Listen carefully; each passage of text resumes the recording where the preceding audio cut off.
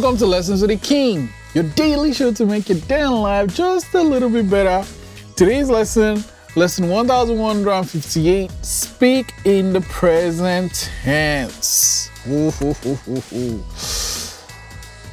Present tense, we are living in the now. It is a good, see, the past is, to me, for lessons, because it's done. I can't go jump in the time machine and go back there.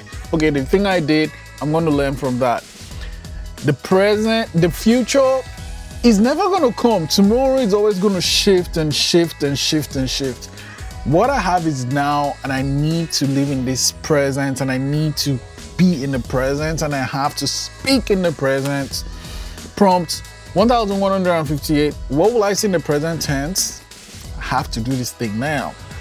Lesson 1158, speak in present tense. I'll see you tomorrow.